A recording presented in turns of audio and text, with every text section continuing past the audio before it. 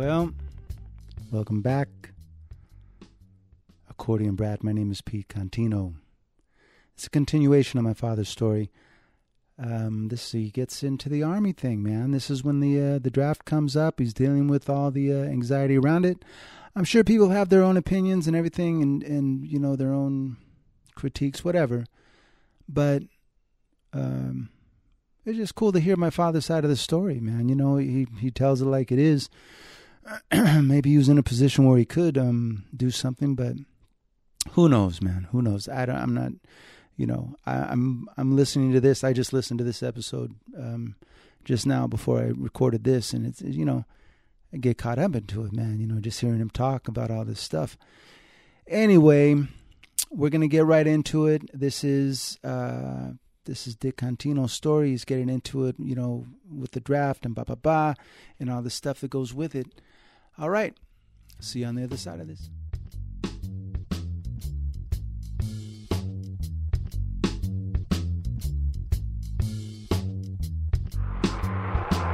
I was in Minneapolis, Minnesota at the Nicollet Hotel. My Uncle Tony called up and says, "You got your final draft notice. They want you to report for induction in 2 weeks." My folks thought, "Wow, guess you got to go in the Army." I had a manager then by the name of Leonard Rome from New York. I remember clearly being in the room there at the hotel, about 20 years old. And I says, "I can't do it. I can't do it." "What do you mean you can't do it?" "I can't. I need to see a psychiatrist." That's the first time that those words ever came out of my mouth with anybody. A psychiatrist? Yeah, I've got these mental problems I can't deal with. I can't go in. Oh, but by this time, the fucking draft board, you know, they figure he's got his ace in the hole now. First he tried to claim he was going to be operated on. He tried to claim dependence. He tried to claim whatever. Now this successful bastard, at 20 years old, has got the world by the tail. He doesn't want to give that up and serve his country. Jesus Christ. Good thing I wasn't being tried for fucking murder, man. Talk about people not understanding. Or anyway, let's get ahead of my story. So Leonard decides, well, I guess let's check around. Who's like right there in Minnesota, Minneapolis? So whoever it was in 1950, the dean of psychiatry at the University of Minnesota,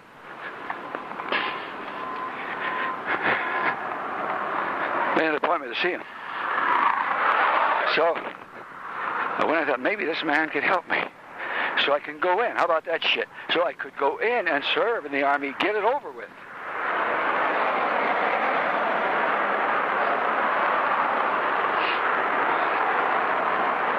So I sat down with him. Just I forget his name.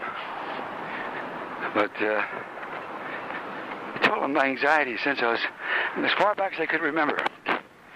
Phobias, anxieties, whatever you want to call them. I hadn't heard those words, phobias and anxieties. And one word I hadn't heard, or expression, ever was what he told me I had. He says, he listened and he says, "You're not fit for duty. You have what we call in our profession a severe case of neurosis."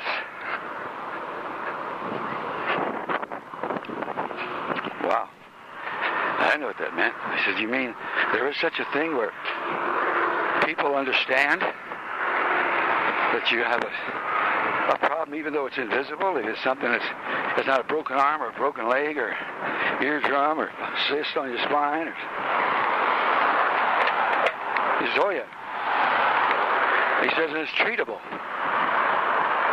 So he says, "I'm going to write you a letter. When you go to be inducted, you take this letter with you to the induction center, and you're not fit for duty." Whew. That seemed to be such a fantastic relief. Took the letter and I was so happy. It seemed like so happy because I had years of just fear, anticipation. So when I had to report to induction, I went up and I said, I told him the story briefly. That the dean of psychiatry gave me this letter, and I could picture everything so vividly. So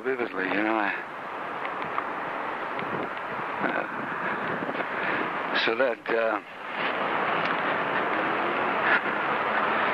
I was speaking to this one psychiatrist at the induction center,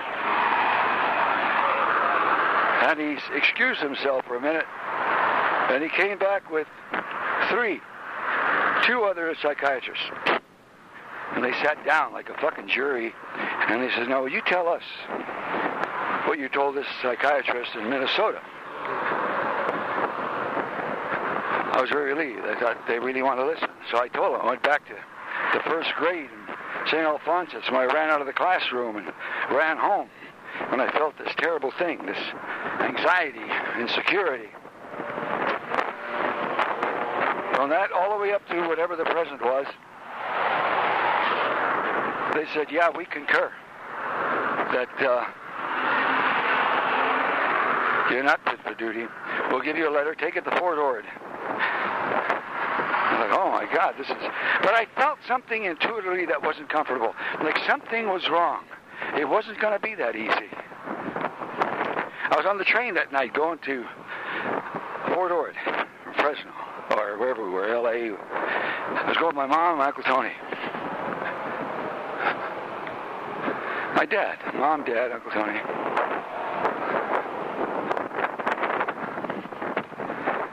It was like I didn't have the complete assurance. I had this letter. It was like something wasn't quite right. Well, I don't know. I heard rumors, to get ahead of my story, I heard rumors after all this that Haidt had gotten... He still was carrying a vendetta about my breaking up with him, and something I heard that this could be false. Make sure this guy is inducted or some shit. The one in charge of the state of California for induction. This military man was a good friend of his. And it's like I found out later that the rumors I had heard was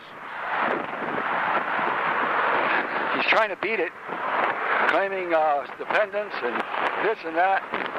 Now he's coming up with an ace in the hole because he probably bought that psychiatric evaluation, starting with Minnesota. Just heard all these. Because when I got to Fort Ord, they started putting me through all these tests. It took between 6-7 hours. And at one point I said, I don't think I'm insane. I said, I just have a problem that I wish somebody could understand.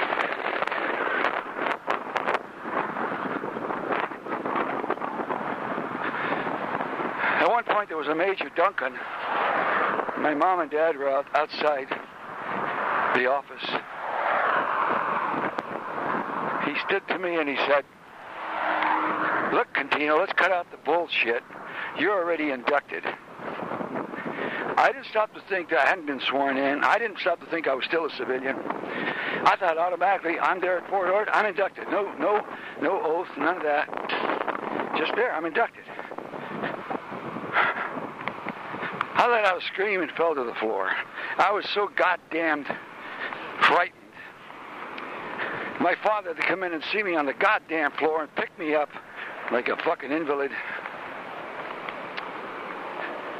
And Duncan saying, if you don't stop this, I'm calling the MP. If you don't stop this, I'm calling the MPs. Well, one fear seemed to be greater than the other. Incarceration? in a small room, as opposed to incarceration away from family in all of Fort Ord. Whew, shut up, Richard. Shut up. Calm down.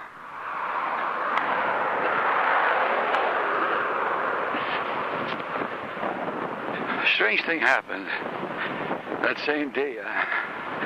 I guess only psychiatrists know how that works. I'm glad I don't know, but I can try to live in another dimension that says, fuck it. But a strange thing happened. I started feeling good. Hey.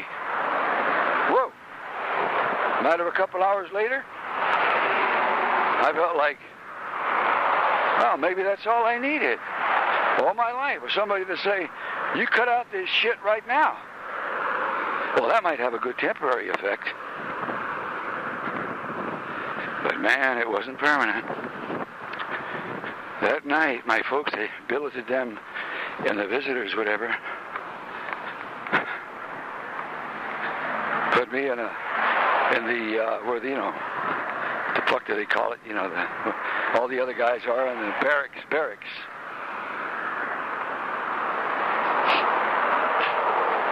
That fear, that anxiety hit me.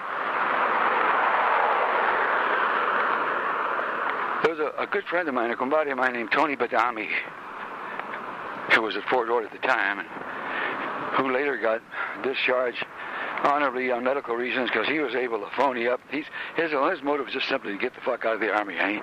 So he pretended he was nuts. He got discharged on a Section 8, they call it. But the reason I mention his name is because I couldn't wait. I put on my clothes in the middle of the night. I went and woke my folks up where they were staying. I said, I got to get out of here. No. A lot of people to this day think they talked me into staying. Was your mother? Was your father? They start crying. They start panicking. I got panicky. You can't do this. They'll put you in jail. You can't.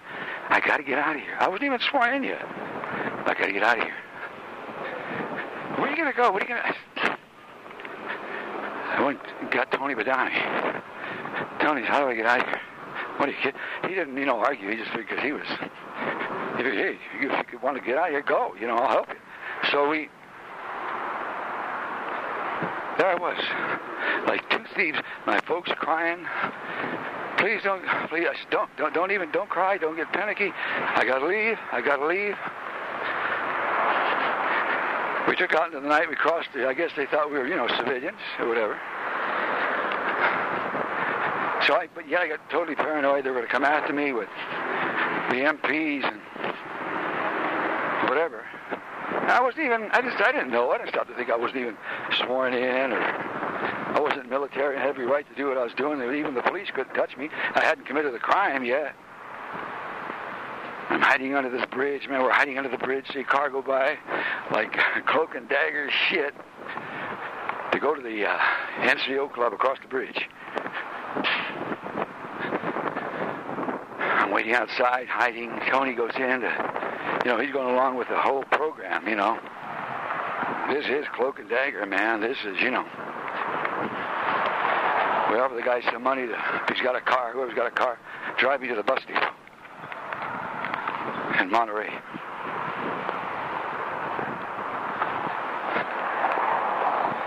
The whole time I'm sitting there, I just got to get out of here. I go to San Francisco. I got my Uncle Angelo there, my Aunt Lena. I didn't stop to think then that, I'm without family and I'm not a raving maniac. It's weird about that goddamn phobia thing.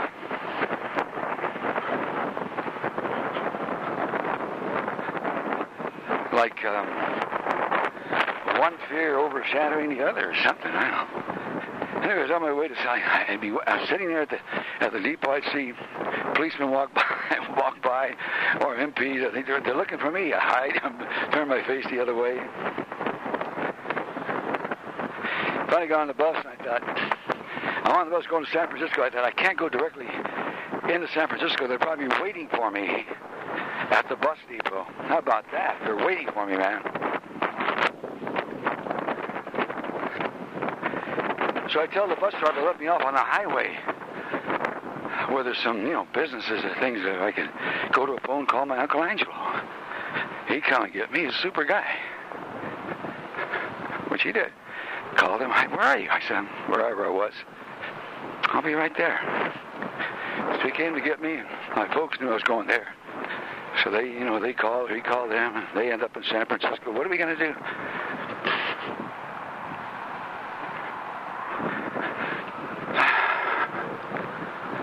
They called my Uncle Tony. He drove up in the car from Fresno. He was going to drive us to Los Angeles.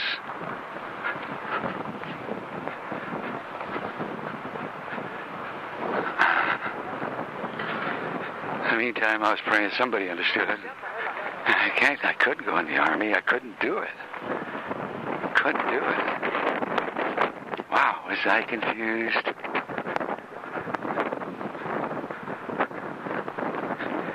He got there, we drove, I was hiding in that car like you'd think. I thought they were going to drive up with highway patrol cars with guns drawn.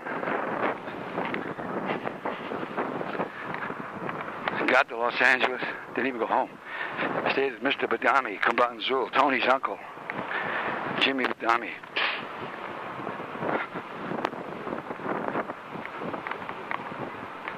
I thought they'd just forget about me. I'll just stay there the rest of my life. Didn't think about show business. Oh yeah, going back to Major Duncan, at one point, before I went mad, I says, Major Duncan, I says, I'll sign a piece of paper right now. I swear on everything sacred to me. I said, I'll sign a piece of paper right now if you could help me. I won't touch the accordion for 5 years. I swear to God, I swear to my wife, my mother. He ignored that. I was trying to convince somebody my honesty that way. Anyway, getting back to, I'm at Badami's, and all of a sudden, it's like war declared. Comes out in the paper. Contino missing from Port Ord. Whew. I don't mean something on the front page that was just incidental. This was fun. This was like headlines. Oh my God. What do I do now? I'm still not going to go home. And everybody's going, what is anybody going to do? One day, listening to the radio, lying down in the bed, I heard a news report that the FBI had a warrant out for my arrest. Oh boy. So, we got whatever type of attorney we could find there. I'd never been in trouble that way. Didn't know who to contact. I thought, an attorney's an attorney. It doesn't have to be a sharp, witty guy. Just somebody that tells the truth. Somebody that'll just tell the truth. Nope. So anyway, he called, whoever we got, they called the office of the FBI, and I was going to surrender myself peacefully. Shit.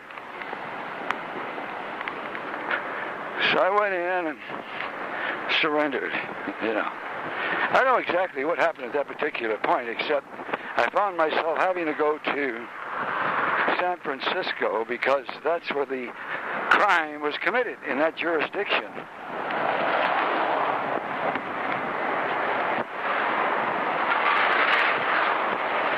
So I went up there. We knew the LaRocca family. They had this place on the corner, this very popular bar in North Beach, all the Italians, They were friends of ours before the horror site fame.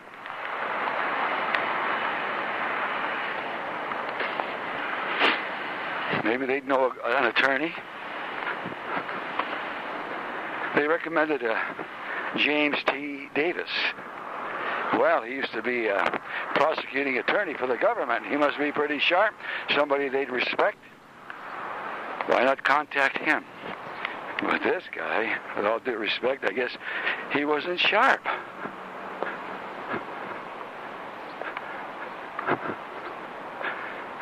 Geez, go ahead of my story for a second. I later found out directly from, I think his name was Gershwin, whatever, out of L.A. Very popular, very famous crime attorney who later, would tell people, and told me. I saw him one time, and after all this happened, he said, "Why didn't you contact me? You fell into a bum rap. You shouldn't have done any time at all." But to get back to the story, we got Davis.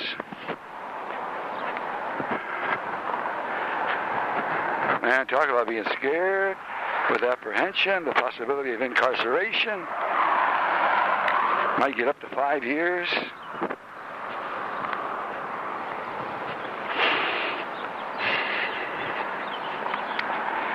When we went in the court to be arraigned, it was like Perry Mason's courtroom. It was filled. Boy, as luck would have it, I was in front of a judge by the name of Murphy. Judge fucking Murphy, man. That's his first name, fucking Murphy.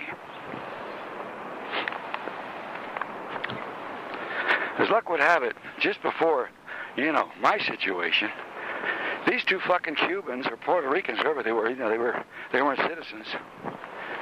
They were in front of him because they were submitting a petition to become citizens of the United States based on, ready for this, their honorable service in the Korean conflict. Well, Murphy was so fucking impressed. Look, I'm sorry, but I'm reliving the moments. As far as emphasis,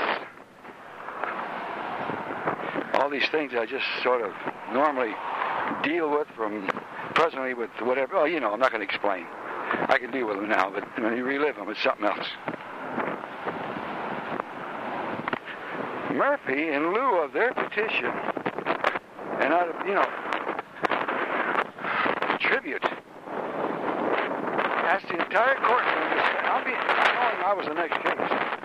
Asked the entire courtroom to stand up while he swore them in as U.S. citizens because they had served so honorably in the fucking Korean War. Shit.